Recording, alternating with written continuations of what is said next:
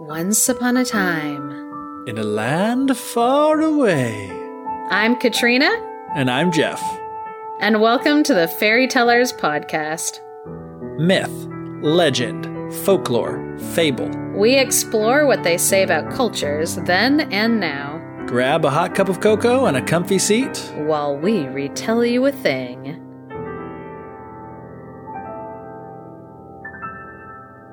Welcome back to the Fairy Tellers Podcast. Before we get started with today's topic, which I will guarantee is going to be amazing, even though the title might be a deterrent. Sounds like a little bit of a bummer. We're going to have to really try to sell people on this episode, I think. But before we get started on the episode, I wanted to say thank you to everybody who participated in our last Fifth Friday Fable Fest. Whoop whoop. Last as in the one that we just did most recently. It's not going to be the last one. No, we're going to do that till we die, even though no one likes them but us. No, just kidding. Or until we run out of fables, which is still a really long way to go. Yeah.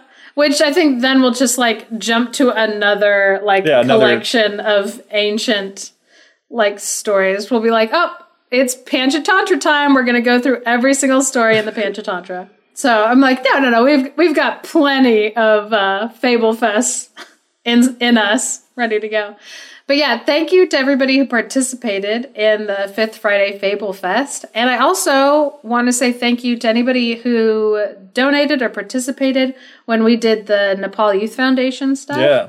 I was finding out that we got donations, people made donations, and I want to say thank you to whoever did that. Yeah. Because we were even went onto their website and put that they heard about the Nepal Youth Foundation from the Fairy Tellers Podcast, which that felt so good. Yeah, it felt really good to find out that, there are kids in an orphanage who, got to have some food because somebody listened to the podcast and felt moved to donate, and that felt really good. Yeah, to be even such a small part of helping someone's life be better is just great. So thank you for helping us by making that possible. Yeah. It was just I'm glad that we have a good community. You see different communities on the internet that are just really good, helpful groups of people who just like doing good things. And so it feels nice to know that that's maybe a community that we're starting to create. The fairy tale community and the community that likes to help people around the world have a lot of overlap, and it feels good to be a part of that. Yeah. And I was and with smart and funny people, because I had high hopes for the interactions that we would get just based on things that I've seen people respond to on our Facebook page.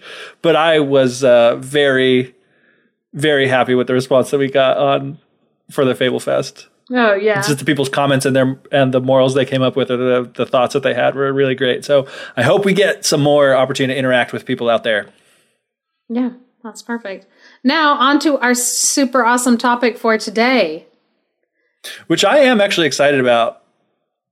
Reading through the stories and stuff and getting prepped. It was as I was reading it, I wanted to message you and be like, oh my gosh, this. And I was like, I'll just save it for the episode, because I was getting really excited about the types of things we'll be able to talk about because of, the content. Yeah. Which again, it does seem that's going to be such a bummer, but I think there's a lot of really interesting places that we can go. So yeah, we've talked before on the podcast about how there are some things that are part of the human experience that are common to everybody, and therefore there are stories that are similar. And, we've talked a lot about marriage and those partnership relationships that create family structure, social structure, all of that. And now we're kind of going to a different part of the human experience. Yeah. Some would say the opposite part of the human experience. Because we're going to be talking today about death and grief in folklore and fairy tales. So get ready for some laughs, people. The first story that I'm going to tell, it should get some laughter. I'm hoping it gets some laughter. It makes me laugh. Good. So a lot of people ask me, what's your favorite fairy tale? Which I'm that's a fair question to somebody who retells and researches fairy tales to ask, like, what's your favorite fairy tale? I'm going to let you finish, but mine is definitely The King Who Rides a Tiger from Nepal. Just saying. I'm going to let you finish. So my favorite, it's called Death in a Nut. Hilarious. Which actually, it took me a while to track down the story. I heard it for the first time about like a year and a half ago. Mm-hmm. And it has really stuck with me. I don't know whether it was the time in my life that I heard it that made it stick with me so much, or just like how like true this story, like the message of the story felt for me. But it took me a long time to track it down again for this episode, because I thought in the story, I thought that Death got shoved into a shell. And so I was like, where's the story about Death getting shoved into a shell? But he doesn't get shoved into a shell, and that's why I couldn't find it anywhere. It's a nut.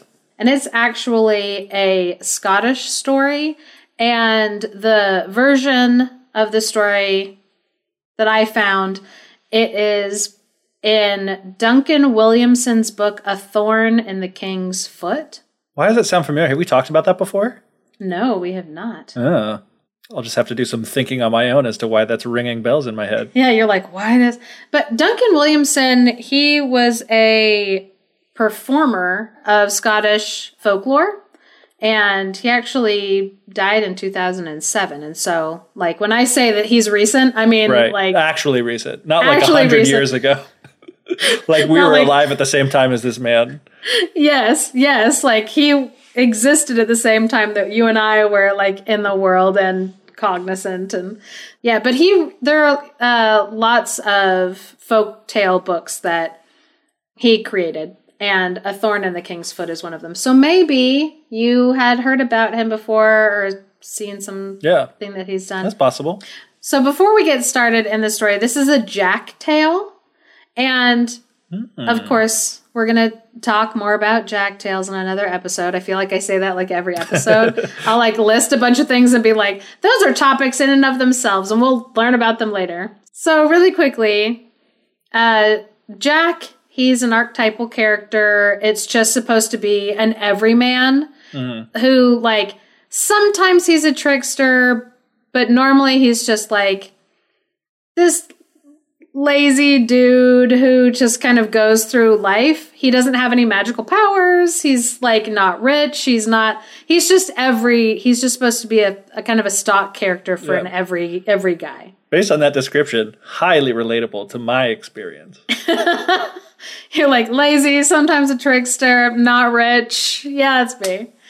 But yeah, he's just like a stock character. And there's several different types. We've talked about this before. In different countries, they have like different names for just the common every guy. Whether it's Hans or Ivan or whatever. So this is a story about Jack. So Jack once lived with his mother in a little 2-room cottage by the seashore, and his mother kept some ducks and some hens, and they had a little garden patch that Jack would tend, and they just had a very simple life together. Jack's father had died before Jack was even born. That sucks. Yeah, it says he died long before Jack was born, and I was like, well, not too long. We've talked about this before, too. It's got to have been, within about 9 months of Jack being born. Yeah. I'm like, I can do some quick math and tell you, like, how much longer he died before Jack was born. But regardless, that's where Jack's father was. So it was just Jack and his mom living a small, simple life by the seashore.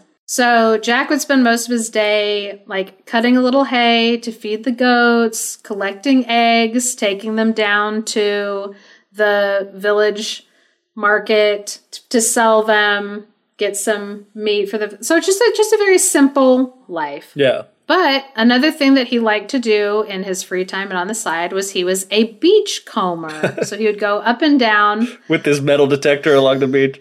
Yes. So he would go up and down the shoreline, just collecting whatever we could find. The story said old drums, any old cans, pieces of driftwood. It says anything that was flung off of a boat, which brings me to a very important topic that we have not discussed on the podcast yet. The legal maritime definitions of the words flotsam and jetsam. Ooh, yeah. I was like, although I just thought it was interesting that in this story they were very specific when they said, like, anything that had been flung off of a boat. So if you have heard the terms flotsam and jetsam... It's probably from Disney's... You've probably heard it... Little Mermaid. From The Little Mermaid, the eels' names. Or sometimes whenever somebody has just odds and ends of something, they say flotsam and jetsam. Yeah. But flotsam and jetsam are two different things, and it's important to know the definition for maritime law. So flotsam are things that are in the ocean that fell into the ocean by accident or by shipwreck. Ooh. Jetsam are things that were jettisoned. That makes sense. From the ship on purpose. Yeah. So legally, if you find flotsam, the person who lost it or their family have legal ownership of that. So finders keepers does not apply to flotsam. Not to flotsam, no. So if there was a boat accident and then somebody's treasures went, down into the shipwreck, if you find that stuff in the shipwreck and they can prove that it happened in the shipwreck, then it legally belongs to the family members of the person who owned it. Which that's kind of nice. But also, as the person who found it, kind of sucks. Yeah. I remember I just heard a story, and maybe this is what it is about, but there was like a guy who found like millions of dollars worth of like gold coins from like a shipwreck that had happened. And I guess like he refused to give them up, so he went to jail. And I was like, what? That's not fair, because he like found them. Finders keepers. But it was like, no, that was flotsam. It wasn't jetsam. Yeah, jetsam is fair game. If somebody threw it off of the boat. If you threw it off on purpose. Exactly. Yeah.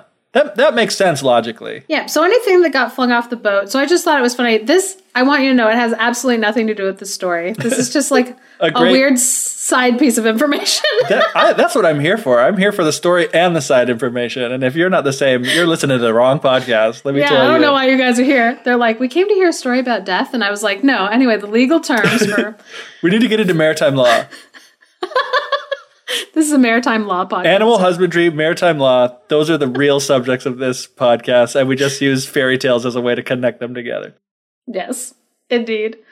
So yeah, this story has absolutely nothing to do with any of that I just told you. I just thought it was so funny that they specifically said that he would pick up anything that had been flung off of a boat. Right. So specifically, he was beachcombing for jetsam, not flotsam. Anyway, so he would collect these things and he would bring them in and he'd just put them at the side of his mother's cottage. So they had kind of this collection of odds and ends on the side of the cottage.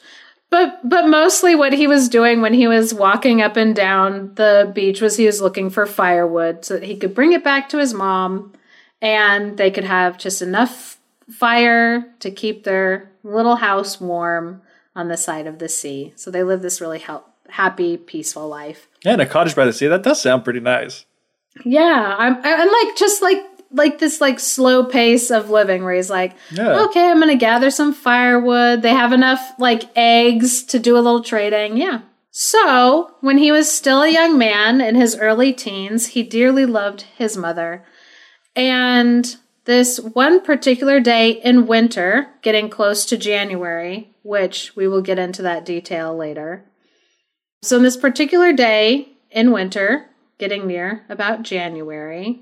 Maybe I'll get into it now. It's like it has to be winter because it's about death. Exactly. And also the fact that they say it was getting near about January means that it was sometime in like late December. Yule. Yes. And Yule is the time when spirits walk among us. And in the traditional pagan calendar, I'm not... Katrina's like, this is something that I believe, but... But I understand that all of you aren't with me on this, so let's just... Which I only know about Yule because of our podcast, so... Yeah, because we talked in the Mother Holly episode about how people believed that, like, this is a time when, like, spirits from the other side could be visible and seen by mere human mortals beings such as us. Mere mortals. So one particular day, it was getting near about January... And when Jack got up in the morning, he would get up and he would make himself a cup of tea, and then he would make his mother a cup of tea, and he would bring it to her in bed. Because he was a wonderful son. Yeah, what a good boy. Yeah, I'm like, what wonderful child. I wish I were as good of a son as Jack is. Now I'm starting to feel a little bit, less than. You're not as good of a... Yeah, you're like, I thought he was supposed to be an everyman, but it turns out he's a better man than I am. Like, forget to call his mom on Mother's Day. That's more my everyman. So, Jack got up in the morning. He made himself a cup of tea. Then he made his mom a cup of tea. And he went to bring it to her in bed. And that morning when he went into her room, she was like, I don't really want any tea right now. And he's like, why? What's wrong? Are you not feeling good? And she was like, son, I don't feel good right now. I don't think I could even drink a cup of tea if you gave it to me right now. Jeez. And so he said, Mom, how about I just hold it up to you and you just take a wee sip? They use the word "wee" a whole lot, so I'm going to be using it a whole lot in this story. So he's like, how about I hold it up for you and you just take a wee sip? And so she tried to sit up a little bit in bed and she took 1, 2, 3 tiny little sips. And then she said, that's enough. That's all I can take. I really don't feel well. And he's like, what's wrong? Are you in pain? And she's like, well, I don't know, Jack. It's just, I'm getting old. I'm not as young as I used to be. And I'm not going to go on forever. And he's like, but Mom, you can't die. If you die, you'll leave me here by myself. What am I supposed to do? I don't have any friends. I don't have anybody in this world, Mom. It's just you. Which I'm like, buddy, that's really sad if that's true. It's like, get a job, loser.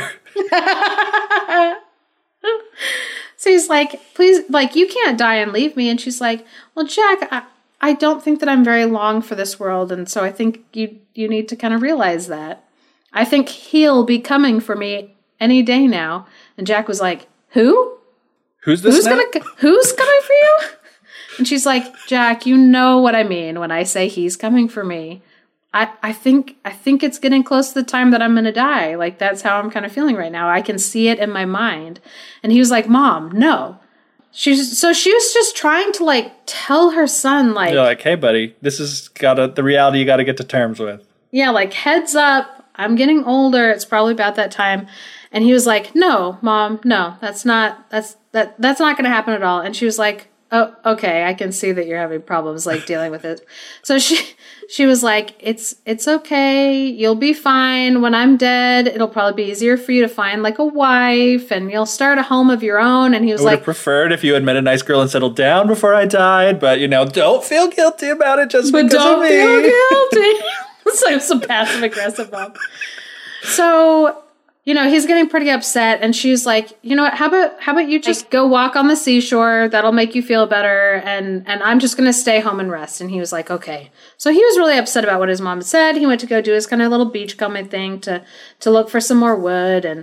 And so he was just, thinking some big, heavy thoughts. And the story said, and I loved this visual where it was the sun had just begun to come up in the sky, and so there was still mist on the seashore. Oh.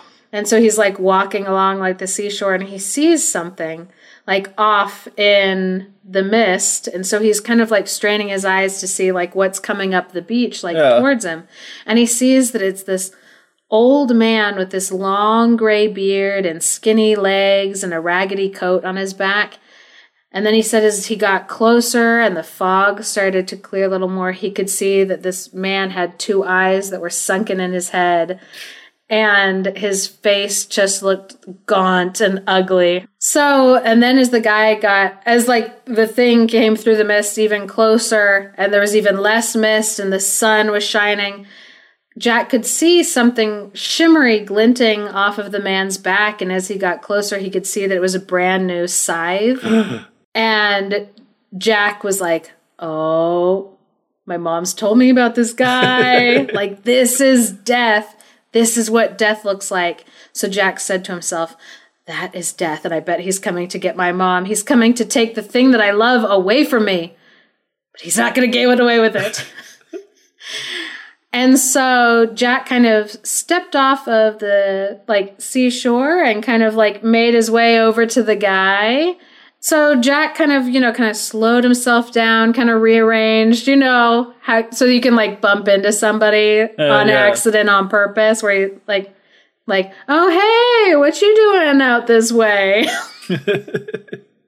That's a risky move when the guy you're sneaking up on is Death himself. Is Death, when you're like, hey, buddy.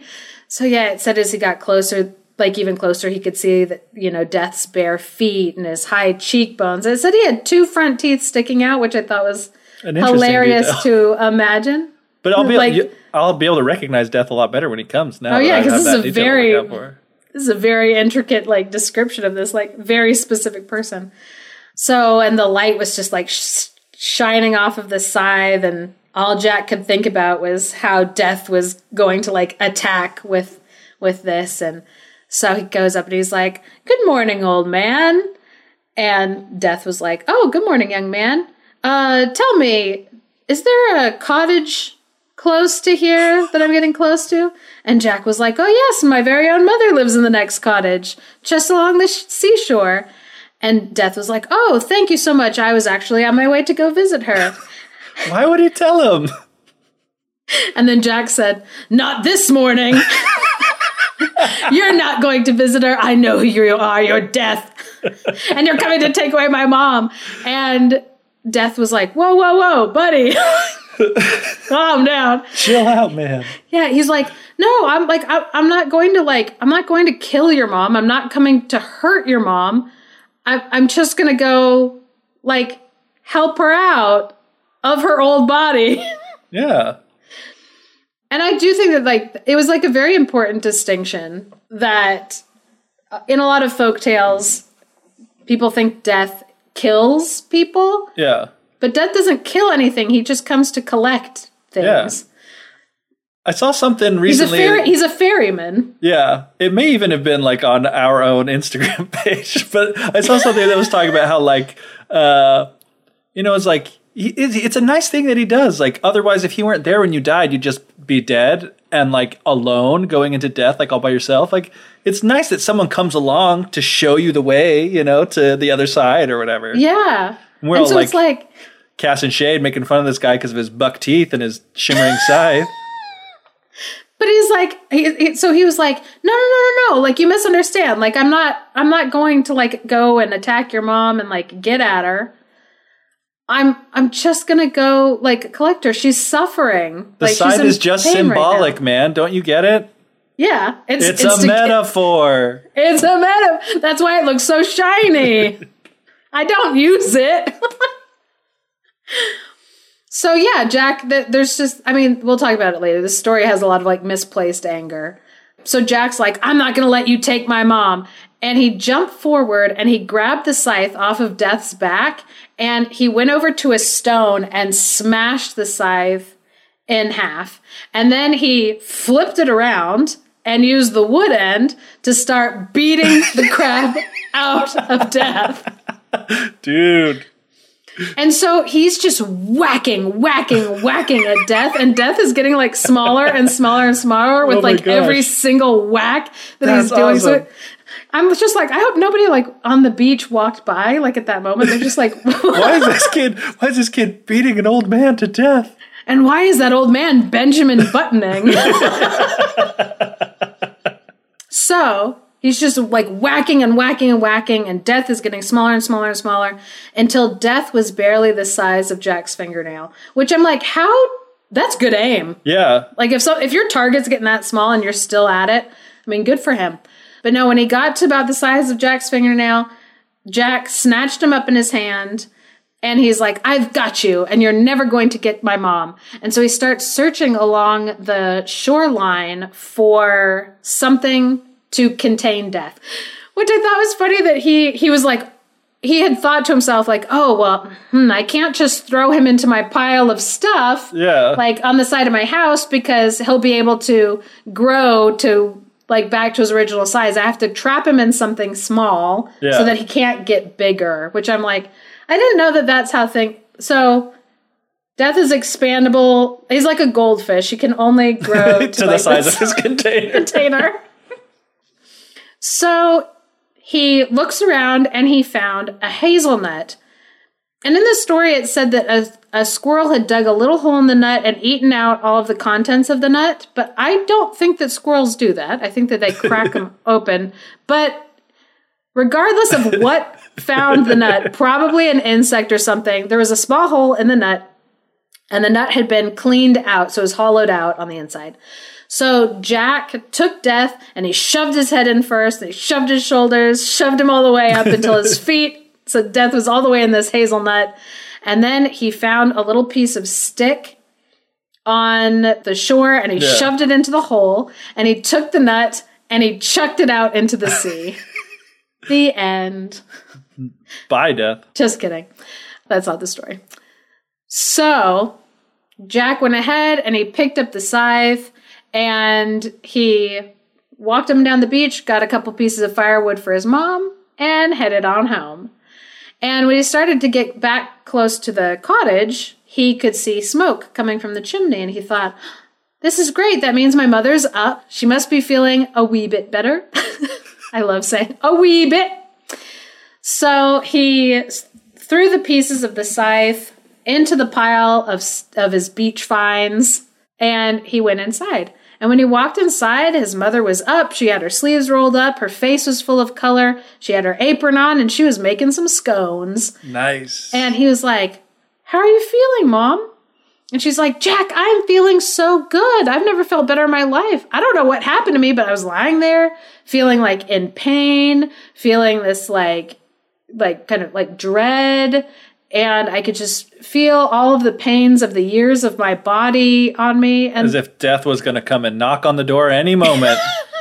Like, I was feeling death drawing near. And then like that, it all went away. And now I'm feeling great. I feel incredible. And so Jack thought for a minute, like, should I tell my mom what I did? And he's like, no, I won't tell her. Like, I'll keep it to myself. So he's just feeling all good about himself. And he's like, totally saved my mom's life. No big deal. That's just something I'm going to keep to myself.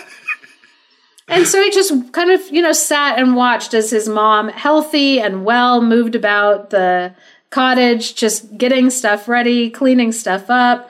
And then she came over to him and gave him some scones. And so he sat down. He was eating his scones. So he was feeling really good.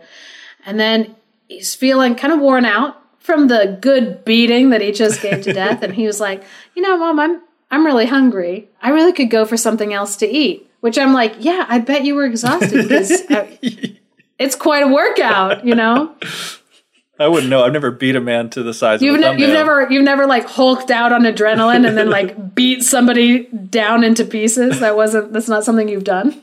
Not relatable. So anyway, she was like, well, Jack, we don't have a whole lot to eat in the house. We just had, enough flour and stuff for scones. But if you want, I can cook you up some eggs. So how about you go out to the hen house and grab us a couple of eggs? And then I'll, fix those up for you. You can have eggs with your scones, and that should fill you up. Yeah. So Jack was like, all right, that sounds really great. So he walked out to the hen house next to the wee shed. I love every time it says it, I'm going to emphasize it.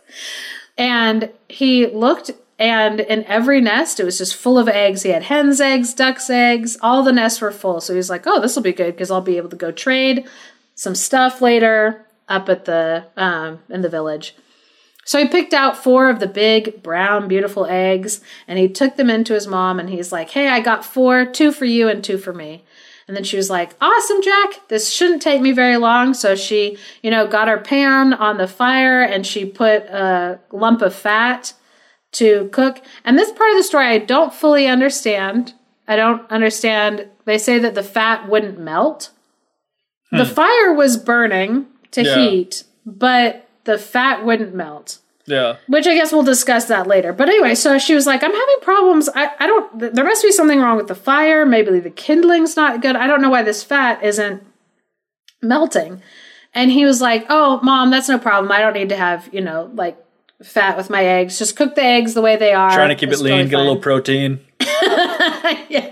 Get a little swole, So he's like, just cook up the eggs by themselves. It's totally fine. So she was like, okay, sure. And she goes to crack an egg, and it's just like bang. And it wouldn't crack. So she was hitting it again and again. It wouldn't crack. And she's like, Jack, I can't break these eggs. And he was like, oh, Mom, I thought you said you were feeling better. You must be so weak from being such an old and infirm woman. So he was like, it's okay, Mom. I'll break the eggs for you. You've already had a busy day. Let me try and break these. So he took them in his big hands and again, just like bang, and it would not crack. And he's like, there's something wrong with these eggs, clearly. I'm going to go back outside and I'm going to grab us some other ones. So he went back outside, grabbed some more eggs. He came back in and nope, they could not break them. They couldn't break the chicken eggs. They couldn't break the duck eggs. They were like, I don't know what to do. So the mom was like, maybe if we boil them, we'll be able to like cook them, which I'm like, you couldn't get the shell. I don't know. Maybe once it was boiled, you could get the shell off. I don't know. Maybe. They don't know what's going on. Yeah, I'm like, I don't know what their line of thinking was for that, but I mean, it's worth a try. So she heated up the water until it was like bubbling and boiling, put the eggs in, nothing, no poached eggs, no boiled eggs. Like they just were not working. And she was like, I don't know what's wrong with these eggs. Something's wrong with our chickens and our ducks, obviously, because like these just won't cook. And she's like, okay, never mind that, Jack. Just go out to the garden and get some vegetables. I'll cook up a wee pot of soup. So he went out into the garden and he like looked around trying to find like the best, the most ripe stuff. Again, it's winter time. And so things are getting a little scarce. So they can't be going crazy. Root vegetables are all they had in the garden at the time. No. I don't know how much gardening people do, but that's what you have in the wintertime. You have root vegetables. So he grabbed some carrots, he grabbed some leeks, a little bit of parsley for flavor, and he brought those in for his mom. So she washed up the vegetables, filled a pot back up with some clean water, put it on the fire, and then she went to go cut the vegetables.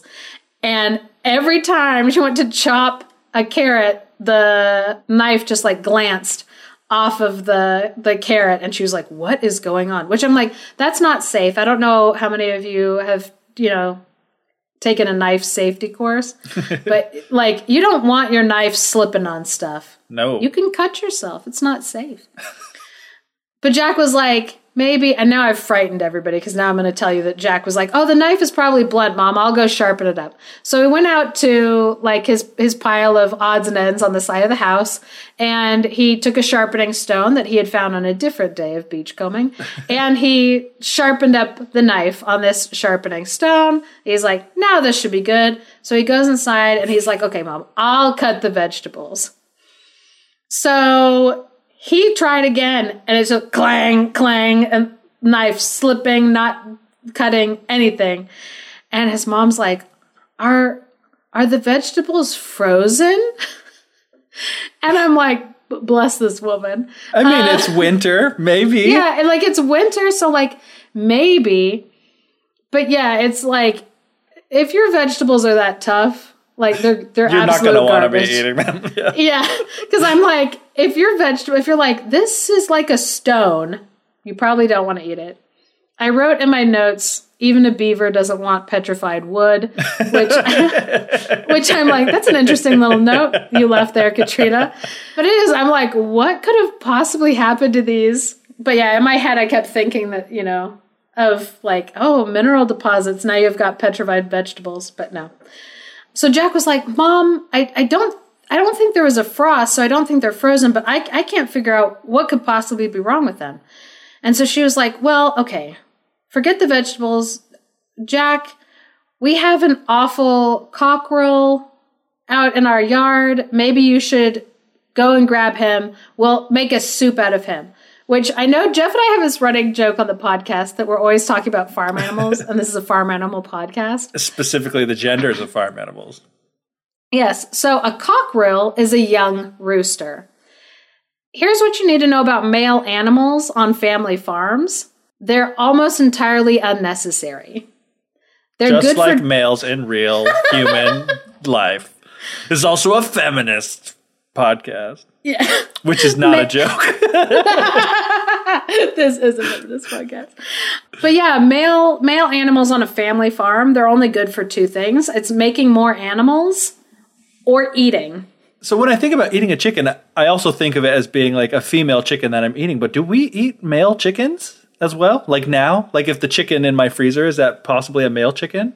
So yeah, you can eat, and we do eat male and female chickens. But when you have a family farm, usually the chickens that you keep around are, you keep the hens. Egg-laying hens. And egg-laying hens. So they can reproduce. You want to keep a couple rooster. Yeah. So that when you need more hens, you have something to make more hens. Yeah. But if Jack's mom is saying, like, there's a cockerel out there who has been awful this year, just go grab him.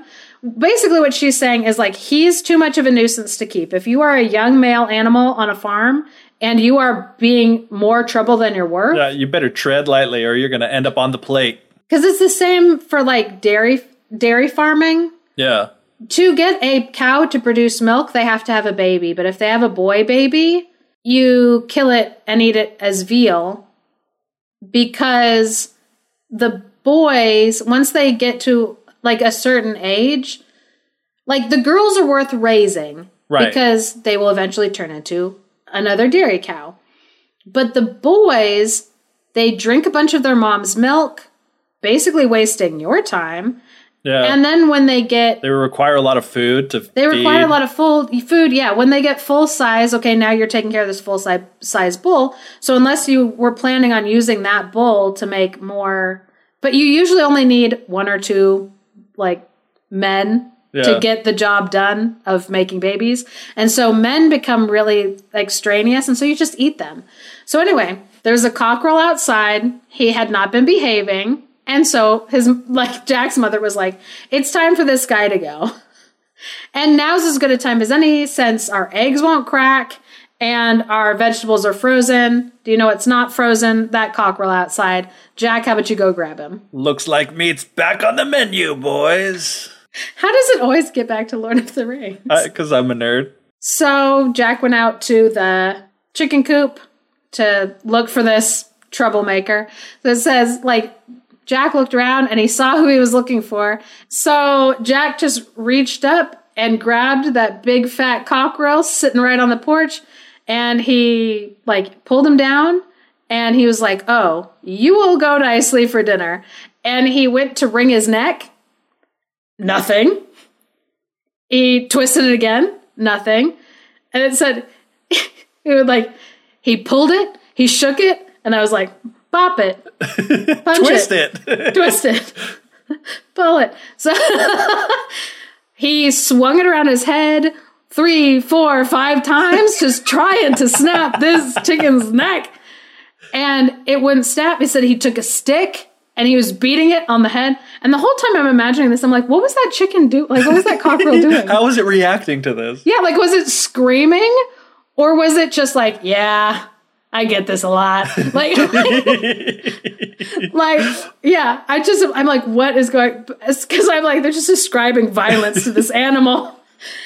And it gets excessive because normally it is like, crack, it's done. But no matter what he did, this chicken was not dying. And he was like, I don't know what's wrong. So he stuck it below his arm, which I'm like, what was that? Seriously, what was that bird doing? That bird, he's like, it's fine. Because at nowhere does it say that the animal started struggling or trying to flap away from him or anything. So he just shoves it, under his arm, and he goes into the house. And she's like, oh, do you have the cockerel for me, Jack? And he's like, oh, mother, I have the cockerel, but I can't do it. I can't kill him. And she was like, what do you mean, Jack? You've killed lots of them before. As if he had some attachment. As if it's like his emotions. He's like, I've suddenly decided to become vegan, mother. Yeah, he just no eggs, no chicken, no meat. And apparently no vegetables. She's just like, what do you mean, you can't kill it? I've seen you kill dozens of, chickens before. What's the problem? And he's like, no, Mom, I can't kill it. It won't die. And she was like, oh, man, this is getting ridiculous. Give it to me. So she grabs the cockerel. She slaps it down onto the cutting board and grabs a hatchet and just wham down on its neck. And its head severs from its body. And then, whoop, it just goes right back on. And she was like, what in the world?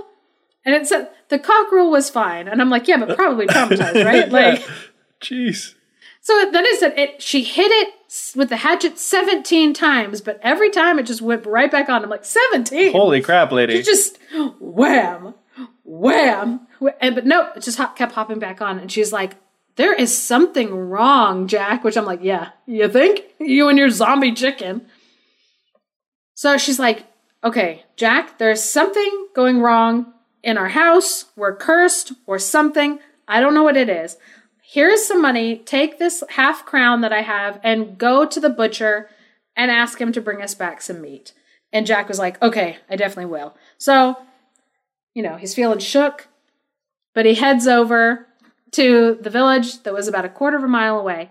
And when he got there, he saw that everybody was standing around kind of the middle of the town square, like all talking really intensely to each other. And he's like, oh, I don't know what that's about. But as he's walking past, he heard somebody say, I've been spraying my garden and that I cannot kill these bugs. These bugs are coming from like everywhere and I can't kill them. They're eating up my garden. Like, I don't know, like what's going on. And the butcher was like, 3 times I tried to kill a bull this morning. And every time I killed it, it just jumped right back onto its feet.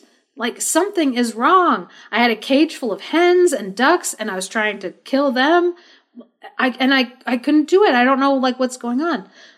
So Jack went over to the butcher, apparently not hearing what the butcher had been saying, because his first question was, hi, I've come to buy a wee bit of meat for my mother. And the butcher's like, buddy, no, did you not just hear? There's no meat in my shop. I have not been able to kill anything. There's no fresh meat because I can't kill anything. I don't know what's going on. And Jack was like, whoa, but what about the village the next one over? And he's like, no, I just heard from them. They can't kill anything either. Nobody from 2 miles out has been able to kill anything like all day. There's no fresh anything for anybody. And Jack was like, oh man, oh no. And he just started to think, this might be related to what happened this morning on the beach. Which I'm like, I don't understand how he didn't realize that sooner. He like smacked Death and chucked him into a shell and then went home and was like, this is a weird day. I couldn't kill this chicken. Like, do you think maybe the two things are related or you were just having a really bizarre day? Yeah. Anyway, so Jack was like, okay, I need to head home. So he starts heading home and the whole time he's just thinking to himself, like, I think that this all is my fault. This might maybe be related to what happened this morning at the beach. So he gets back to his mom's house and he was like, Mom, there was no meat at the butcher for anybody. And she's like, why? What are you talking about? He's like, look, the butcher couldn't kill any beef. Same reason we couldn't kill the chickens. Nothing is dying. And she's like, oh my gosh, Jack, what is wrong with the world? Everything is like all out of order. This is like horrible. And he's like, Mom, I think this might be my fault. And she was like, how could this possibly be your fault, Jack? Like, Jack, you don't control anything. Like, why would this be your fault? You still live at home with your mother. Yeah, you still live at home with your mother. What have you accomplished in your life, Jack? I like how we're really ragging on anybody Jack. We're ragging on anybody who lives with their mother. I would love to live with my mother, to be honest. I know you would. She was like just at your house. Yeah. I'd bring her tea in the morning. Tea in bed. I'm like, is that true, Jeff? As long as I don't have to pay rent. Awesome. So she's like, how is this your fault, Jack? And he's like, okay, so Mom, this morning when you weren't feeling well, I went walking on the beach gathering sticks, but I met Death and then I took his scythe and I broke it and then I whacked him with it and then I shoved him to a nut and I plugged up the hole and then I chucked it out into the sea. And so I think that this might have something to do with that thing that I did. And then he said, and I think this is sweet, and he's like, the whole world's kind of out of control because nothing can die, Mom, but I've decided I would rather feel like I'm dying of starvation than lose you. Aww. And she was like, Jack, no. Don't you know what you did? You've destroyed the only thing that keeps the world alive. And he was like, what do you mean, Mom? What do you mean, like, the only thing that keeps the world alive? Death is the only thing that keeps the world alive? Yeah, and she's like, death is what keeps the world alive. This constant fluctuating of life and death, and the only thing that keeps us continuing on is the fact that other things can die. And he's like, but I don't know how I can fix that. And she's like, well, you're gonna need to fix it.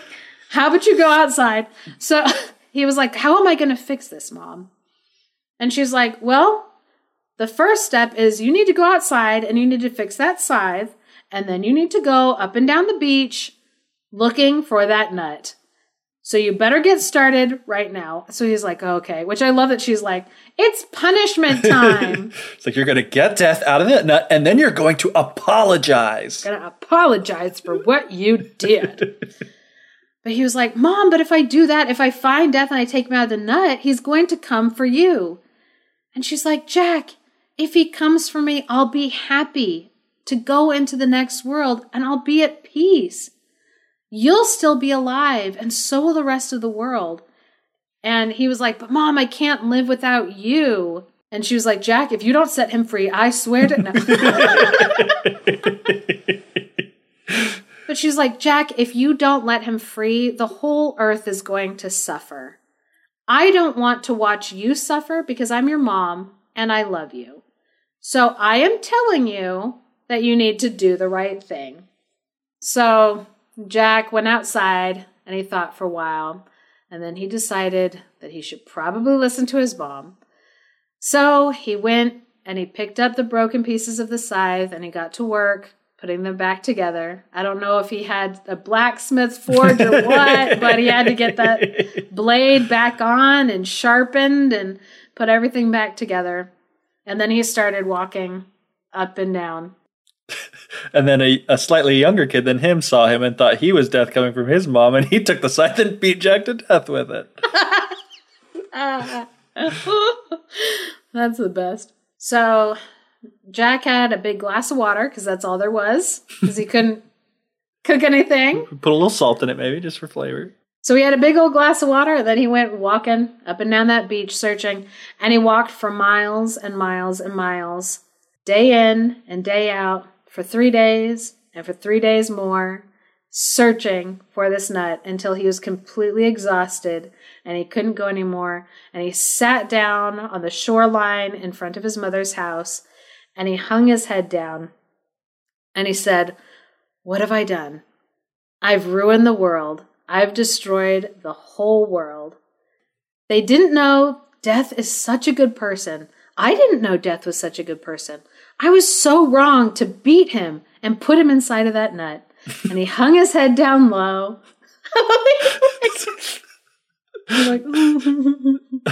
It took all that to realize it was not good to beat someone and put him inside of a nut. I love that, like, at the beginning, like, Death tried to explain to him that he's like, no, I'm not the bad guy here. And he's like, no. And just now he's kind of sitting there going, he's like sitting there. He's like, maybe Death wasn't the bad guy. Like, Death was like, I told you. So he said that and he hung his head down. And there, right at his feet, was the little nut with a stick sticking out of it. And he lifted it up and he cracked it open and a wee little head popped out. So Jack held him in his hands and Death said, now, Jack, are you happy? Did you get what you wanted from that? And Jack was like, no, I'm not happy. I was wrong. My mom told me how wrong I was. And Death was like, you thought if you beat me and conquered me and hid me away because I'm Death, that it would all be over. But that's not what happened, was it, Jack? And he was like, no, that's not what happened. And Death was like, without me, there is no life. And Jack was like, I understand that now. I'm sorry. So he helped Death get all the way out of the hazelnut. And then once he was out of the hazelnut, he expanded to size. Which I'm like, that's so bizarre that Death is a goldfish. So Death expanded back to his old size and strength again, and he stood there before Jack, and he said, one more thing, Jack. You have my broken scythe. And Jack was like, okay, actually, Before I went searching for you, my mom made me fix it. And I have it right here at the house for you. Come with me. So Jack led Death back to his house, and they sat down on the front porch, and Jack handed him the scythe, and it was all mended and gleaming in the sunlight. And so Death was just running his hands on it, and he was like, all right, I see you've sharpened it up, Jack. You made it look nice again. I need to be on my business. I've got people I've got to see in the village. But Jack, I'm going to leave your mom today, but I need you to know I'm going to come back for her someday. And Jack was like, I understand. That makes sense. So the story ends that Jack and his mother lived happily until his mother was about 100 years old. And then one day Death came back for her, and he took Jack's old mother away. And Jack never saw Death come for her, but he was happy when he saw she was gone, because he remembered that there is no life without death. Aww. The end. This is making a run for my new favorite, honestly. It's got it all. It's got the laughs. It's got action. It's got a really good, satisfying ending. It does, because it's like, I love that Death is like, okay, your mom has taught you a lot of good lessons, so I'm going to back off now. Yeah. And it's cool to see Death, he is Death is a reasonable, rational, hey man, here, I'm just trying to explain the stuff to him and everything. And he's patient with him, lets him basically learn his lesson on his own. And when he gets out of the shell, he doesn't be like, I'm going to take you down because I can collect you for death or whatever. He says okay, did you learn your lesson? You see what happens here? I like that it's Death is very pastoral in this story, where he's coming to him and he's just ministering to him of hey, yes, I'm coming to see your mom, but I want you to remember, I'm not the bad guy. This is kind of the way of things. I'm just coming to collect her. And Jack's I'm not ready to dialogue with you right now.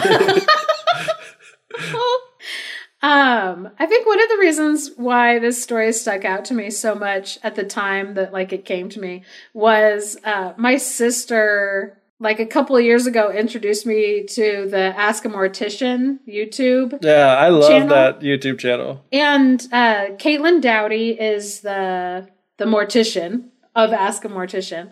And so I've read several of her books and really enjoyed them and enjoyed the death positive community that she's building, because it is understanding that people die and that's part of life. It's a really difficult concept for people to be comfortable grasping. Yeah. Because no one wants to be in pain. No one wants to feel grief. Yeah. And yet if we don't accept that that is going to be a part of life, then we kind of stunt ourselves. Yeah. And it is an interesting thing in our modern society that I know she talks about a lot too, is we're just so separated from death. In all aspects, we talked about before, Jack had killed tons of cockerels before because that's how life was. You wanted meat, you killed your food and butchered it and ate it. Or you saw the animal parts that were butchered or whatever. When your loved ones died, they died in their beds at home. Whereas here, it's we buy meat from a store. When our loved ones die, it's in a hospital. When we see their bodies, it's, after they've passed on, it's in a very kind of interesting, weird kind of situation, I don't know. It's just. Yeah. No, because also there's the embalming, the makeup, you have people put makeup and product onto and into a dead person to make them seem almost less alive. Dead, yeah. Yeah. They're just sleeping. And then also we've moved away from coffins and now we have caskets. If people don't know the difference between those two words, a coffin is the one that is shaped more like a human being because it's... you would imagine Dracula coming out of. Yeah, because it has the top end that goes out a little more around where the shoulders are, yeah. And then a casket is just a rectangle. And so one of them looks more oh, there's a body that's in that, as opposed to, oh, that's a box. Yeah. And even that subtle thing is to kind of hide the fact that there is a dead person inside of the coffin. Yeah. Or inside of the casket, because if they're inside of the coffin, you can tell. My brain still wants to use them interchangeably, even though I know intellectually that that's because most people do. I mean, I probably use it interchangeably. It's interesting too, though, because like even though that may have been the origin, it's kind of like when you see a casket nowadays, you would only associate that as being like it's a very specific thing related to death. Whereas like I imagine, you move away from a coffin to a casket. A casket may have looked. Did I say that right? See, I'm messing it up probably. Yeah, but it's like a literal box, like a pine box or whatever you think of, like in like old Western movies, where it's just rectangular on all sides. Whereas a casket nowadays, it's like you see that and you know that there's a dead person inside. Yeah. But it's not shaped like their body, so it is still like a level of abstraction. Even to the point, like our minds go there even now, because it's like once you get used to something, your mind, it just gets used to it. To the point where when my daughter was in the NICU, the newborn intensive care unit, I think that's what NICU stands for. It's like neonatal, but it means newborn. The neonatal. It's just Latin for newborn. Yes. So she was in the NICU, and it was this like hallway almost of incubators, and you had curtains in between them, in between the like incubators. But something that they did, at least in the NICU my daughter was in, is that they would lay blankets on top of the each one of the incubators, and so you would bring in a blanket for your child, which it was a funny aside. I brought in a blue blanket for my daughter because my sister had made it for her. Yeah. And it was a blue blanket with silver stars on it. And so I put it on top, and the nurses were like, "Oh, that blanket's blue." And I was like, "Yes." And they were like, "But it's a girl." And I was like, "I don't understand the point of this exercise." Like, you didn't get it. They're like, but it's not a boy, like blue for a boy. And, well, it was funny because they were like, "Well, but anybody who walks by might think that it's a boy." And I was like, "I don't really care." I know she's a girl. Yeah, I know when like anybody who goes to change her diaper, like her nurse, if her nurse went to change her diaper, they would sort that out pretty quickly. But anyway, to me, the blankets on top of all of them, they hid what was underneath, which was an incubator, but the shape of it reminded me of a coffin. Yeah. And I hated it because I would walk into this room and it was just this hallway of what looked like tiny coffins to me. Oh gosh. And so it just it freaked me out. I didn't like because it looked like when somebody drapes a blanket or a flag over a casket. Yeah. That's interesting. So I was like, it creeps me out. While we're on caskets, have you seen the show The Casketeers? I'm pretty sure it's on Netflix. Yes. It's awesome. In New Zealand, yes. In New Zealand, and they specialize on like Maori, like burial ceremonies, and not just Maori. They do like Tongans and lots of Pacific Islanders because the people that own it are Maori. Yeah. But that show is so great because it's so funny because it focuses on like the characters of the people that work in this place, but it also is like really touching in the same way that Ask a Mortician stuff is both funny and really touching because just like kind of the care that they show to these bodies, like when they're dressing them and doing stuff, and they like to get the family involved. So they're there touching the bodies and being with the bodies of their loved ones. And they talk to them like they were alive, saying like, "Oh, here's what we're going to do for you. We're going to make you look so nice." And it's just like, it does, I don't know. It's just a really, like you said, it's kind of that death positive thing. We think of death so negatively, and it's part of like the grieving process. Like, the people go in and then they're crying like crazy because they're seeing their loved one that's dead, but they can take that grief and kind of experience it in a way that is also like joyful, which is a thing that we don't really think about. But it's like, if you can do that, why would you not want to do that? Like, why would you run from that and be afraid of that? Which, I mean, I still am. Like the idea of like going in and like dressing one of my loved ones, like their body or something, like still really freaks me out. But it's a place that I want to get to. Yeah. And like, if it happened, I would go and do it because I feel like that is really important to have that special moment of bonding, like with my family. That it's something that we miss so much, and why death is such an abstract concept to us. And I think it has a lot of negative repercussions just in our society. Like we don't think about the implications of death of other people in the same way as we would if we were literally seeing it around us all the time, in positive and negative ways, I think. But I mean, I think right now is a good example with a pandemic. Like, there are people dying of this disease, but it's such an abstract thing. It's just numbers on a chart that we see. Is it going up? Is it going down? We don't think about the people that are attached to them. Yeah. Unless they're one of our loved ones, you know? Yeah. And that's what, like, a month ago, my dad messaged me and told me that my aunt had been admitted into the hospital and she had COVID. And I knew that she was in the demographic of people that had many, many risk factors. Yeah. And so to me, when I was looking at the positive numbers from their state, I knew, looking at that number, how many of those positives were members of my family and which one of those numbers, you know, was my aunt specifically. Yeah. And I suddenly became very aware of how easily she could move her number, you know, could move into that number of deaths in the next column over. And it's been a month and she's off the ventilator. Oh, wow. And she is being moved into a physical therapy, like rehab center, so that she can regain muscles mostly. And I have a friend who's a speech pathologist, and she told me, don't be scared when your aunt can't speak or has problems speaking.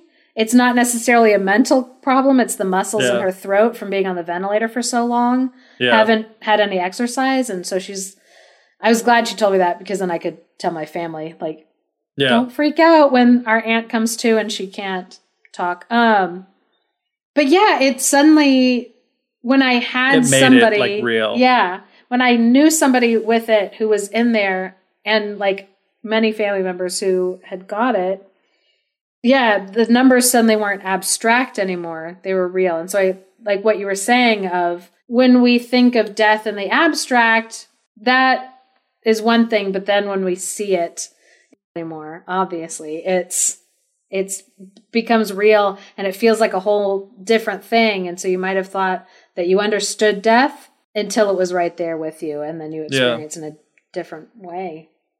And it is interesting too about how different cultures experience it. When we were doing this stuff, I thought about the show Dark Tourist, which has an episode where they go to Asia, and they go specifically in this one part of an episode, they go to Indonesia, where this group of people, a very specific group of people in Indonesia, not like the whole country, but they have this kind of burial rites where they say when someone has died, for a while they're not dead, they're just sleeping, and they bury them and they put them in coffins, and they do, or caskets, or one or the other.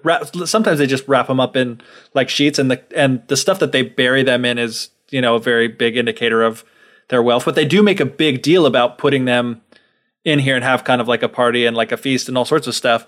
But then like every year they actually like exhume the body, clean it up, put new clothes on it. It stays with them in their house for a certain period of time. And it's just like their relationship to death and the dead is so different. And then after a certain amount of time, and it's different for different people, I guess it's kind of part of the grieving process, really. When the family decides, okay, this person's no longer sleeping, they're actually dead, then they, I guess, I may be saying this incorrectly. I know it was in that book as well, but they kind of put them away and they don't take them out anymore, from my understanding. And it's just, again, it sounds kind of scary from like this perspective, but when you can see it happening, like in that show, or when you read about it in Caitlin Dowdy's book, you know, you can see the beauty in it, which I think is really cool. The book that you're referencing, I didn't name it earlier. That one specifically, it's From Here to Eternity, Traveling the World to Find the Good Death. She's written a couple books, but that one's the one where she mentions Indonesians. The first time I was exposed to that concept, I think it was in like a National Geographic, and it was very much like look at these images of these people holding their dead relatives who've been dead for like decades or whatever. And it starts with like morbid curiosity, like, oh, what is that? Yeah, like, oh, why would they do that? But then when, both in Caitlin Dowdy's book when she was explaining about it, and then in Dark Tourist, they talk about how that sleeping stage, it's just like another stage of life. And so it's like, you're born, you're welcomed into a family, you grow up, you get married, you have kids of your own, you go into old age. And then after old age is this like period of like sleep where you're still among your family, and they're caring for you and taking like good care of you and doing what they need to do. And they still are talking to you and making sure your body is like clean and comfortable. And then, I think it's after a period of like a year or 2 years, something like that. They're like, okay, now it's time to like bury you. But then they do keep revisiting their relatives. And I love that idea of like when someone is dead, they're like, it's just another stage of your life. And it gives them a time to mourn for that person and to come to grips with the fact that like this person isn't here in the same way that they used to be here. I can still see them, but they can't talk to me or tell me stories or anything, but I still honor them. I still love them. They're still a part of my life. Yeah. And I love that because in other cultures, I think Western cultures, we try to handle it as quickly as possible. We're like, okay, they're dead. Let's like cremate them and then be done. And be done. Just have a nice little place for them and like rushing that transition over. Yeah. Which no wonder it's so traumatic to us too. Like when we do it so quickly. Yeah, it's not gentle at all. Yeah, we're like someone's here and then they're gone. It's like that's an abrupt thing to get. Any sudden change is really hard to get used to. Yeah. So it would be nice if there was like an in-between stage. And it's kind of interesting going back to the story. It's different, but like Jack, I think, took Death up to his cottage, gave him the scythe, and expected and thought, okay, he's going to go in and he's going to go take my mom. Like he'd come to terms with the fact that his mom is going to die. Yeah. And then now he got this in-between stage where he knew his mom was going to die and he got to spend that time with her still and enjoy that time knowing that she was dead, in the long run. And then it finally, when it finally came to transition her into her actual death, he was totally ready for it. Yeah. And I think it's interesting. He goes through several of the stages of grief in the story where like at first when his mom's talking to him being like, I'm old, I'm probably dying. He was like total denial. He's like, no, you're not, Mom. It would be horrible if you died. I don't want to accept what you are telling me. I'm not going to listen to you. How about you just rest? I'm going to leave. And then when death on the beach, definitely anger. That was anger. Yeah, that was the anger stage of his stages of grief. And I mean, he didn't even try to bargain. He skipped right over that. He forced a bargain right on him. He's like, here's what we're going to do. I hit you, you hit the ground, you go in a nut, and I throw you in the sea. That's the only deal I'm accepting right now. But yeah, then he did get to that acceptance part where he was like, okay, I can see why this is necessary, why death is so necessary for life. And then, like, I think about how meaningful the rest of his time with his mom was. Because when he was aware that his mom's life had a finite amount, he probably made sure to make moments with his mom count. Yeah, that's really, really good. That's the thing I want people, and for myself, to get out of this episode. Yeah, is to make it count. Make it count. And that's something that I think of, like, when you can understand and accept death is when you can really appreciate life. Like, if you live your life thinking, oh, like, my parents are always going to be around. So you take the time that you have with them for granted more than if you understand what could happen. And it's like, I'm at a point in my life where I'm like coming to terms with my own mortality. I'm in like my 30s, coming on mid 30s. And like since hitting 30, I've had like a change of being like, oh my gosh, like where has my life gone? And my parents are still young. They're still healthy. Yeah. But that part of me is hitting like, I can see that at some point my parents are going to die and I'm not ready for that. So it is helpful to be like, okay, you know what? Like I need to come to terms with that as fast as I can so that I can really appreciate and accept and like cherish the time that I do have left with them. Because there is quite a bit left. Yeah. But I want to make the most of it that I can, Yeah. And it is like also realizing that we don't know how much time we have left. is like another like big thing. Because if you move through your life thinking, oh, I've got plenty of time. I've got plenty of time. I've got plenty of time. Like, you're not honoring the time that you have right now. Yeah. Because you're thinking of all of that time, like, in front of you instead of just, like, realizing the specialness of, like, right now. Yeah. That's one of the things that's really interesting, and it's something that I've been trying to do, like, with my life, in a lot of ways, like, with money and, like, finances. Like, trying to find this middle ground of, like, I could work super, super, super hard, save, 90% of my income, and then retire in 10 years. But then I'm sacrificing the life that I have in those 10 years for this time in the future. And if I get hit by a bus 9 years into this, I would have spent the last 9 years of my life, like, in misery, waiting for something that was never going to come, like a payoff that's never going to come. So it's like finding that line of preparing for the future, but also living in the now. Like, you can't just be like, oh, I'm going to blow all my money on anything that I want right now. But you do need to find ways to, like, spend money in a way that's going to make your life enjoyable. Enjoy the time that you have, but still put away stuff so that you can save up for later. And it's the same thing with, like, time. Like, I can't do everything that I want right now. Sometimes I have to do things I don't want to do. Yeah. I have to devote my time to things that are, like, I think are boring or dumb or unnecessary. But I need to also be able to devote time to the things that I do want to do and not put it off in either way. It's like so much is about that balance between life and death. Because, like, a lot of the times when when they hear about that concept of, like, trying to live like today is the last day of your life or whatever, what they do is they go to this extreme where they're like, oh yeah, like, live crazy every single day and, like, live it up, do everything on my bucket list, live in this totally, like, hedonistic way. Yeah. When really what that means is every day be consciously aware that this could be your last day. So before you go ahead and say something really mean to, like, your friend, think, okay, if I got in a car accident later, is this what I want? Because, like, I love that my husband, even if we're, like, grumpy with each other, right before he leaves the house, he's always like, I love you. And I'm like, I love you too. Because he's like, I don't know. What if I leave this house as the last time? I don't want the last thing that I said to you to be, I hope when I get home that dishwasher is running because, like, my husband never talks to me like that. I'm more likely to talk to my husband like that. Just so totally people know.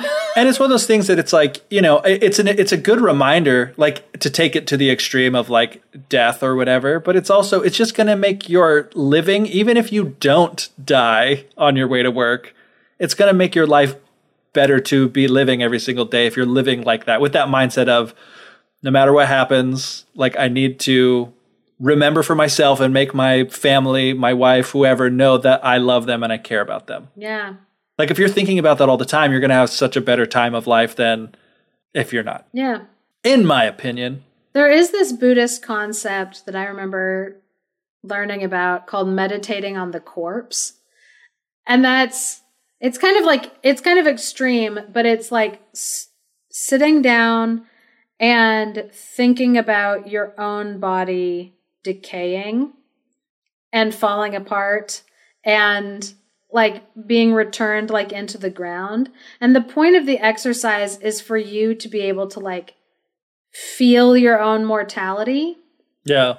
And to remember how, like, connected you are to the world and how the parts of you will go on, even if, like, your soul part of you, like, isn't in that anymore. And also so that when you go through your day, you remember, like, when it comes down to it, I'm just a fleshy meat bag and my time here is finite. Yeah. I am a fleshy meat bag. Put that on a t-shirt. Dual hand album. And that's totally dual hand because his job, he in some folklore, he is a collector of souls. He drives the wagon that goes to pick people up. Yeah. So dual hand is relevant for today. But speaking of Buddhism, we actually have a Buddhist tale that Geoff is going to tell. Yes. I can't remember what it's called. Parable of the Mustard Seeds? Yeah, which is funny because in Christian theology, there's another parable of a mustard seed. Yeah. But these are not related at all. No, very different. Oh, and I do want to give a content warning. Obviously, it's going to be posted at the beginning of the episode, like on the description of the episode. But the content warning is going to be for this story for a death of a child. Yes. Because this story is not funny. No, not as funny as the other one.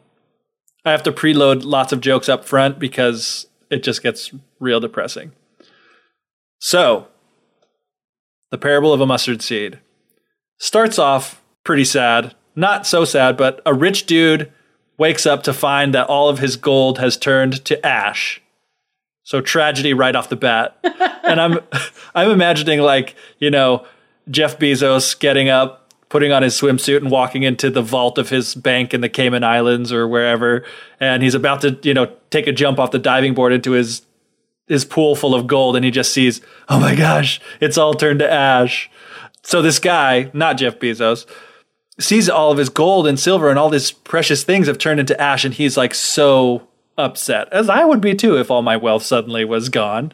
And he climbs into bed, and he refuses any food, refuses any water. He's just so depressed, doesn't know what he's going to do.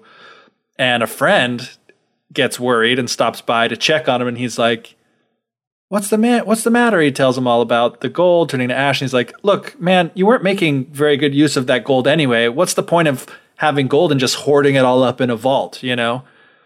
And so this friend, you know, like Elon Musk, presumably, ever the entrepreneur, tells him, dude, why don't you take these ashes, take them to the bazaar, pile them up on rugs, and just start pretending to trade with it. If my electric car company can sell an industrial propane torch as a flamethrower, surely you, Jeff Bezos, can start Amazon Ash, you know? So in the, you know, the tech world, Jeff Bezos does what's known as a pivot. Sorry, not Jeff Bezos, unnamed rich dude, does what's known as a pivot and does exactly what his friend had said. He goes to the bazaar, lays out these rugs, and just piles this ash right on top of it. And people start walking by, his neighbors, people he knows, and they're like, oh my gosh, has this guy lost his mind? And so some people come after him, they're like, oh, dude, what are you doing selling all this ash? And the rich man's just like, these are my goods that I'm offering up for sale. Get off my back about it. Yeah, if you don't want them, then this product is not for you. But let me tell you, ash is going to be big. You're going to be sad that you missed out on ash. You're getting in on the ground level here. And so the neighbor's like, okay, whatever. And they walk on. And then after some time of people thinking that he's a complete weirdo, this young woman named Kisa Gotami, which I'm like, she gets a name. This rich dude didn't get a name. He wasn't important. Like, he's not important to the story. We're taking a pivot with this tale as well. She comes along and she's like, dude, are you crazy? Why do you have this pile of like silver and gold bars just sitting out here for sale?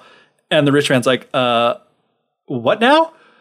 Yeah, how about you hand me some of this silver and gold? So she's like, okay, right here. She picks up a handful of ash, and as she holds it in her hand, it turns back into these bars of silver and gold. And so when this rich man sees this, he's like, oh my gosh, you know what? Looks like she's got like an eye for spiritual knowledge, and she can see the true worth of things.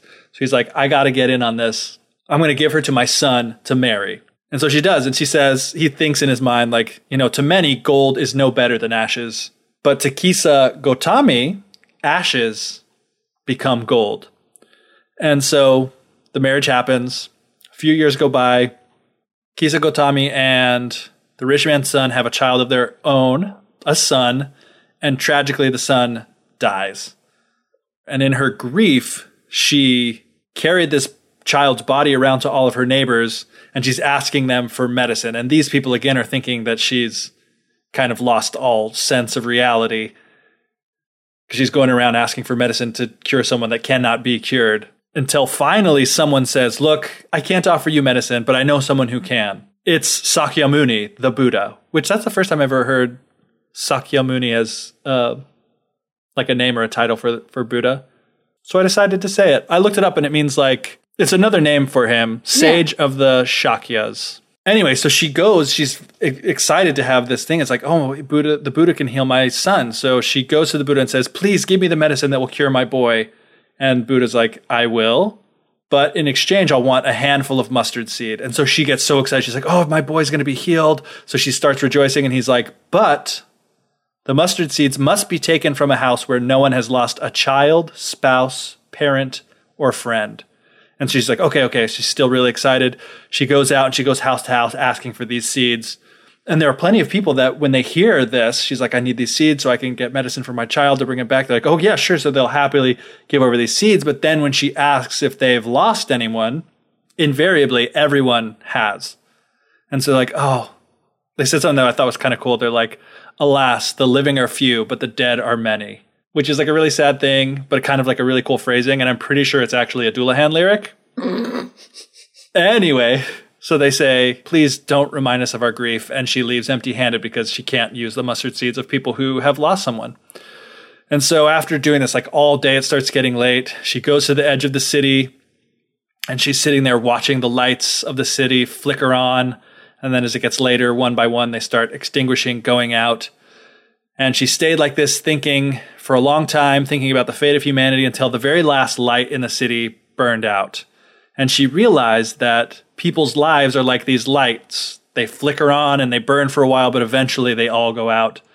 And in that moment, she realized that she was being selfish in her grief. And she thinks this kind of like lesson. Death is common to all in this valley, but in this valley of desolation, there is a path that leads to immortality for those who have surrendered all selfishness. So having had this realization and putting away her, quote, selfish affection for her child, which I have a problem with and we'll get to later, Kisa Gotami had her son's body buried in the forest. And then she returned to the Buddha and found comfort in the Dharma, which I looked up, and according to the Oxford English Dictionary, means the eternal and inherent nature of reality. So kind of like the teachings of the Buddha. And the Buddha goes on to teach a bunch of stuff, like the last 3 paragraphs of this story are all just kind of teaching various things. And there's a lot of it, and I'm going to read kind of quite a bit of it, just a warning up front, but I have still kind of like picked out quotes that I thought were really interesting. So he says, the life of mortals in this world is troubled and brief and combined with pain. For there's not any means by which those that have been born can avoid dying. After reaching old age, there is death. Of such a nature are living beings. As ripe fruits are early in danger of falling, so mortals when born are always in danger of death.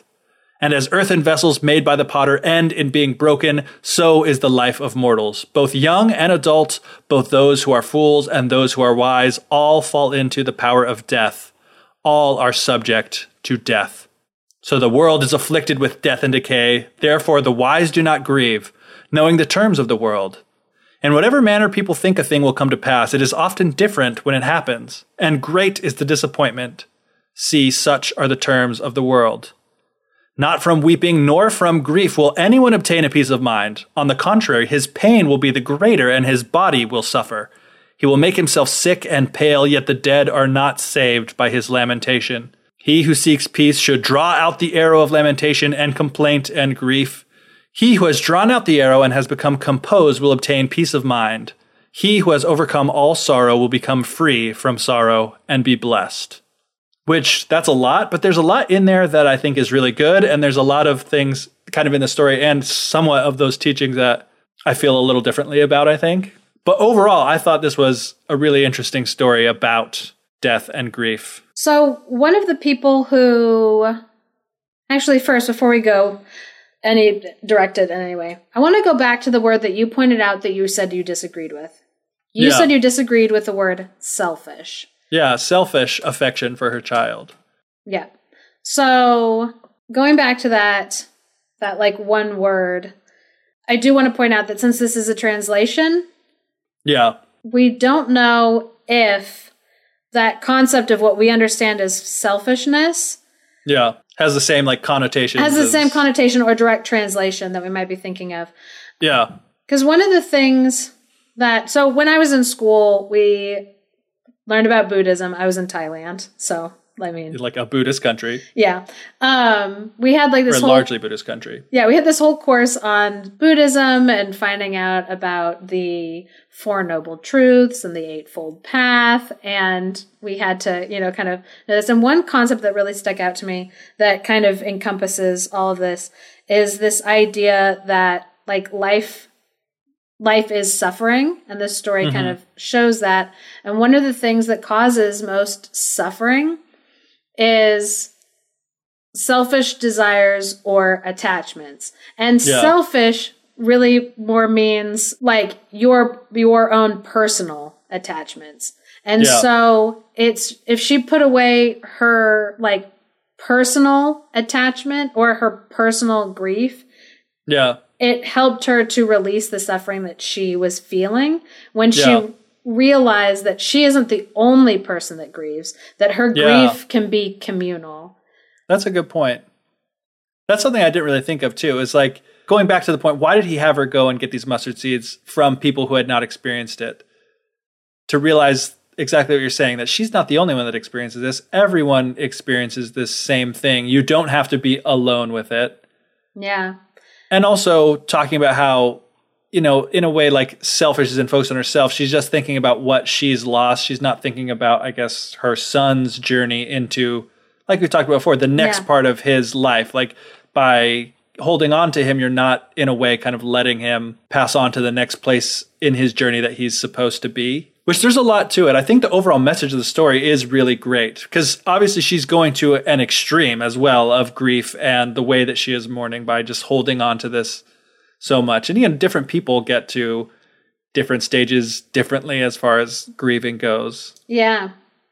So one of the places where I found this story, it was a Westerner who had read this story and they didn't like it because they felt like the message was kind of that, like, since everybody has experienced loss, then that means that, like, your loss doesn't matter as much, or, like, you shouldn't be grieving because everybody grieves, and since it happens to everybody, like, you shouldn't do that. Yeah. And so they didn't like the story because they felt like that was what the message was. Yeah. And I don't think that's what the message is. I don't think that's what the message is either. One thing that I think is so beautiful about this story is that it takes this woman who, and again, in Eastern cultures especially, they have a culture that believes very much in, like, the community.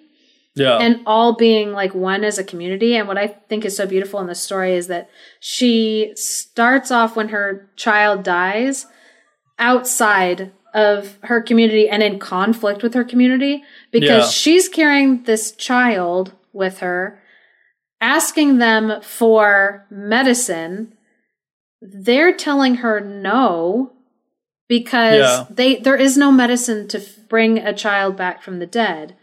Yeah. And so she felt like they're against her, they're not helping her, and they're like, we can't help you because there's no help for what you want. And so they send her to the Buddha, which is great because one thing I love about Buddha and Buddhist lessons is that he usually doesn't give anybody a answer to their problem. He sends them on a journey to answer their question. That's something that I like too. Yeah.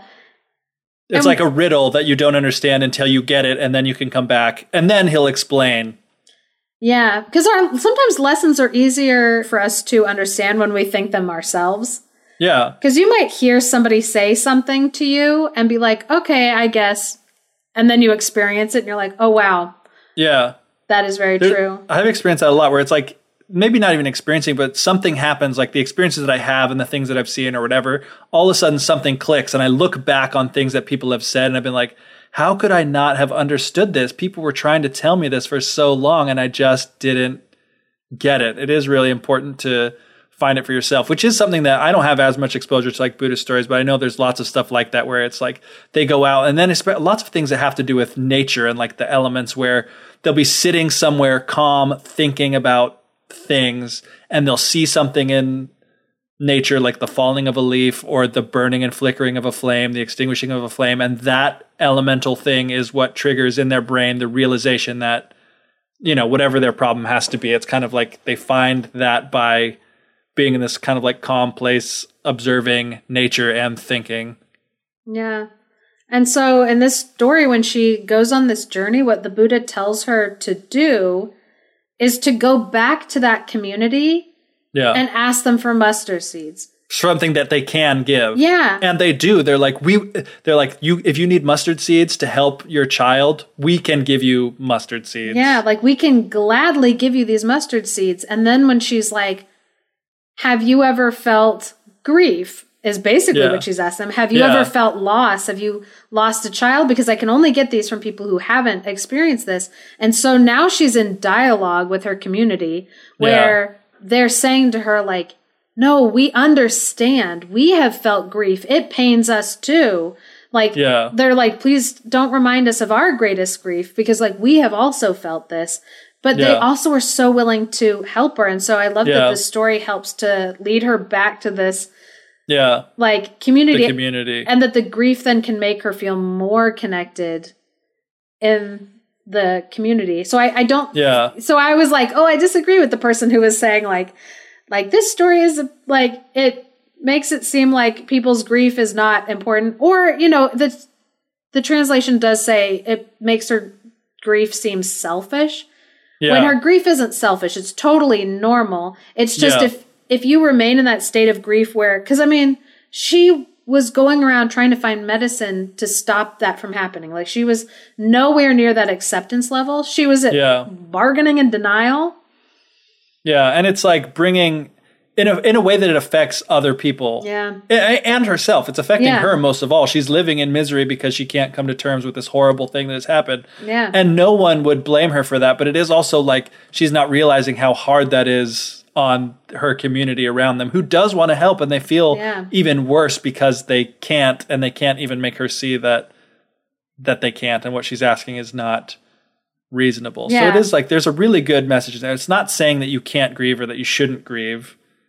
It's just when you understand the greater context of the fact that everyone does, you can reach out to community. People understand how it is that you're feeling, even if they don't know exactly. You know, like everyone has lost someone, so they have an inkling of how you feel. Yeah. And going back to the part where it says she found comfort in the Dharma. So the Dharma is like kind of a term that just includes like broadly all the teachings of Buddha. But then specifically what I was thinking about was the Four Noble Truths in Buddhism. And this is like very like basic baseline Buddhism for anybody who is like, I don't know if Katrina's an expert on Buddhism. Like, you're right. You know way more than I do because I know almost nothing. But the Four Noble Truths basically are that like, this is pain, like life is pain, or more specifically what she was feeling was like the death of my child is pain. I know the next one is I know the origin of my pain. There is going to be a cessation of my pain, like the pain can go away and stop. And then I can find the path that leads to the cessation of pain. Yeah.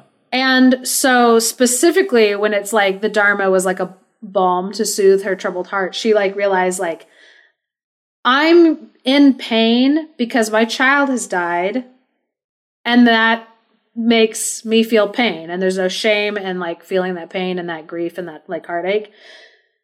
So she named then like the origin of the pain, and then she can find that the cessation of that pain is realizing that like, one, death is common to all. So like we've all experienced this. This is like a part of everything.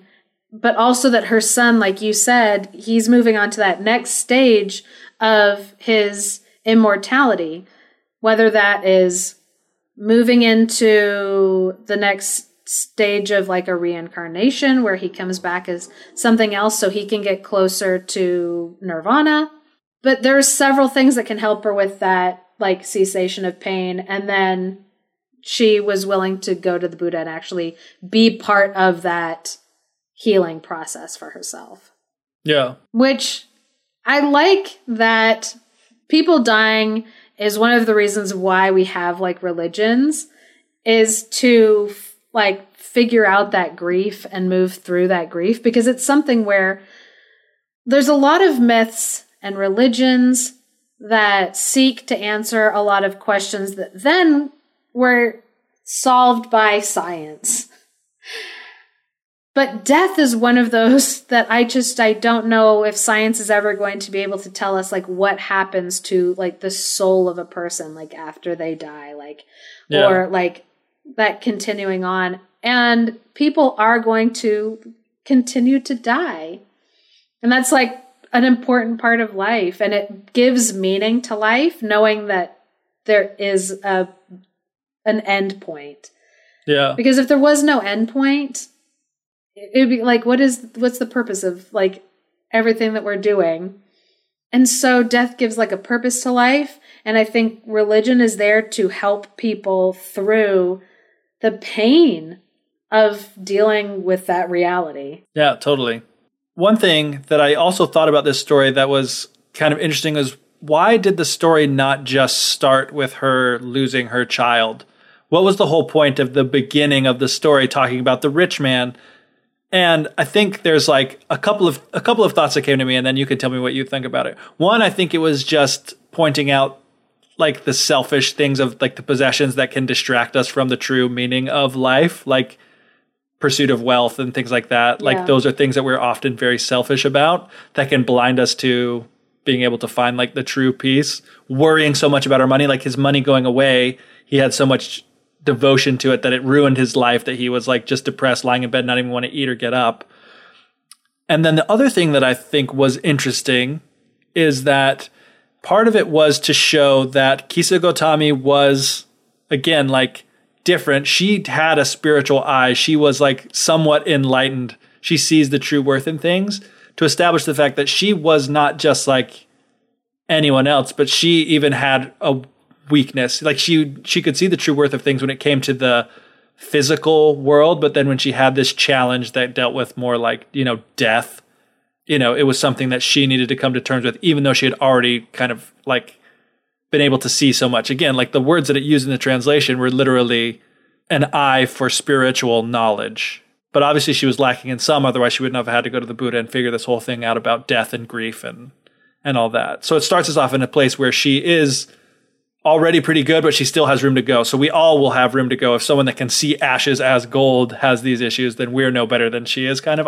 That's kind of what I was thinking, but... Yeah, because definitely, like, at the beginning of the story, what I kept thinking about with the man with his, like, pile of gold turning to ashes, was about how useless and pointless money is when all you're doing is holding on to it and collecting it. Yeah. Like, money can be very powerful, and money can be great in helping the world become a better place if you are willing to keep using it.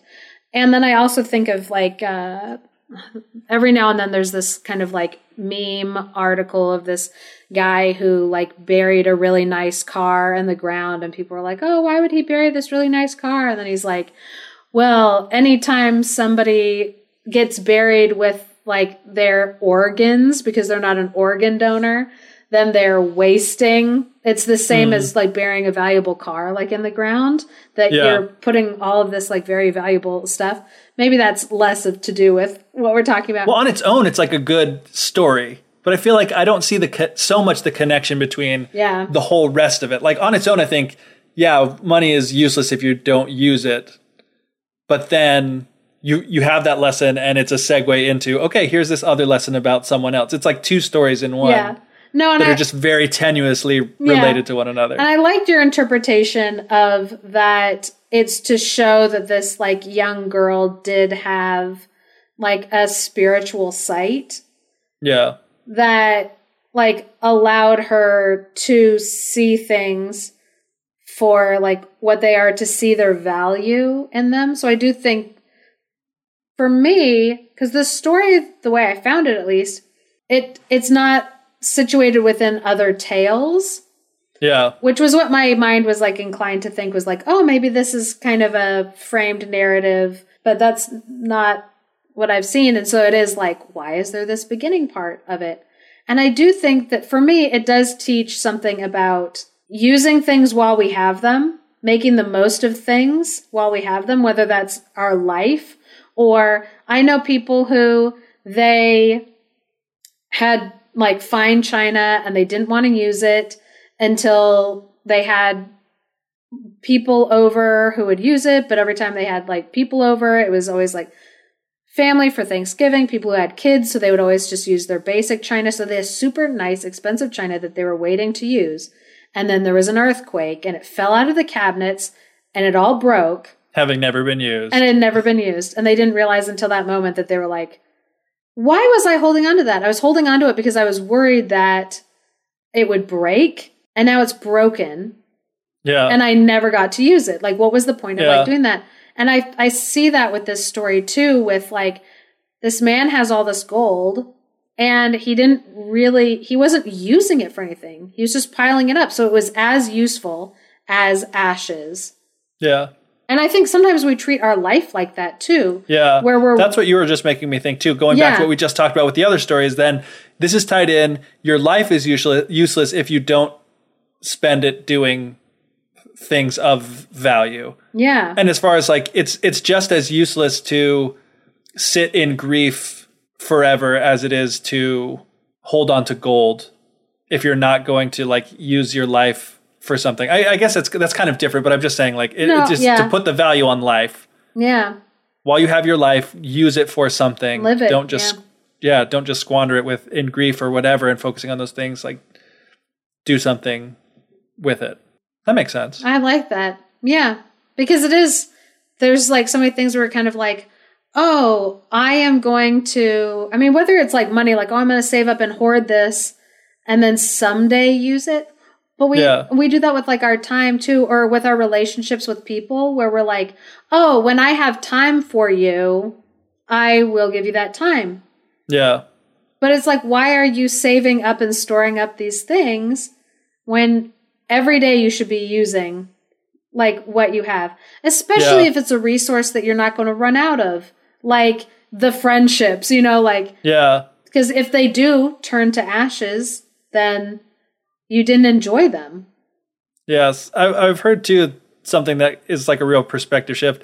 Time management is a big weakness of mine. And so it's like a real sore spot, but with money, it is something that you can hoard for later and then like spend it on something. You shouldn't. You should, like we talked about this already, which is kind of funny that it's coming up again. Maybe because I read this story, that's why I was thinking of it in the first place. But the difference between money and time is that you are spending 1 second of your time every second that goes by. Like in my bank account, every day $100 doesn't come out just because a day has passed. But in my life, a day is gone that I will never get back. Like if you're not spending it on something productive, it's like burning money, turning it to ash. Oh my gosh, this story is brilliant. I'm suddenly getting it. I'm finding it out for myself. Oh my gosh, this is crazy. You're like, Buddhism, it works. I know. I'm about to convert here. But yeah, it's like your life is burning by whether you use it or not. So use it even more than money. That's so applicable to your life. Man, I'm glad you asked the question, what was this first half, so that we could discuss it out and like pull the truth out of it. And it's interesting because it's like now we're getting so meta with this narrative because that first part was my mustard seeds. I didn't understand the importance of the mustard seeds until I went there and brought it up and had to think about it and compare it to life. Yeah, and now you're like, oh. I feel enlightened slightly. The Buddha made me go collect mustard seed. Yeah, with this story. Yeah. Crazy. So I think for me, the reason why these stories of grief and death are so good is just because they are so applicable.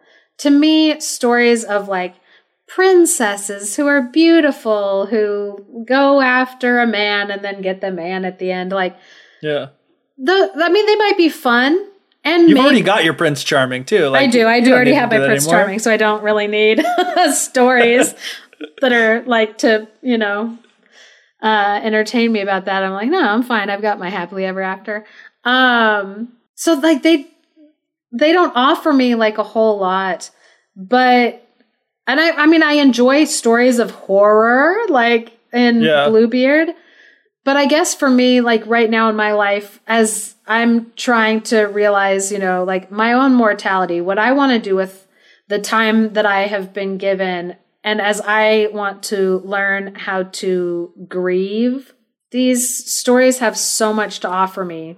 They have so much to teach me about the sweetness and the importance of death, along with the kind of bitter reality. I agree, 100%. I think, again, this is something that I've been thinking about a lot. We talked about it before in this episode about like coming to terms with my mortality, coming to terms with the fact that people that I love dearly are going to die someday, and it's getting sooner than later in many cases. And a thing that I've been struggling with too, with just like time, like I've spent 30 years of my life. How much more life do I have? I've been at this real interesting point where I'm trying to think of like, what can I do? I feel like I've wasted so much of this time up until this point that I don't want to do that the next 30 years that I have in front of me. So I've been thinking about that a lot. And I think these stories are coming to me at the perfect time in my life. I think 5-10 years ago, I would have been entertained by especially that first story, but it wouldn't have like hit me in a profound way like it has today. Yeah. So if you're hearing these and you're not getting much out of it, just wait until you hit 30 years old and then give this episode another listen, because it'll hit you like a ton of bricks, buddy. But I mean, it has been really useful. And I'm like, man, I want to see more stories of these. Again, like I've enjoyed all the things we've talked about in this podcast. But like I said, you know, more so than even The King Who Rides a Tiger, I feel like this has enriched my life in a deep and meaningful way beyond just entertainment. And I'm like, I want to seek out more stories that make me feel this way and help me come to terms with the things that I'm kind of like struggling with or working through in my life right now.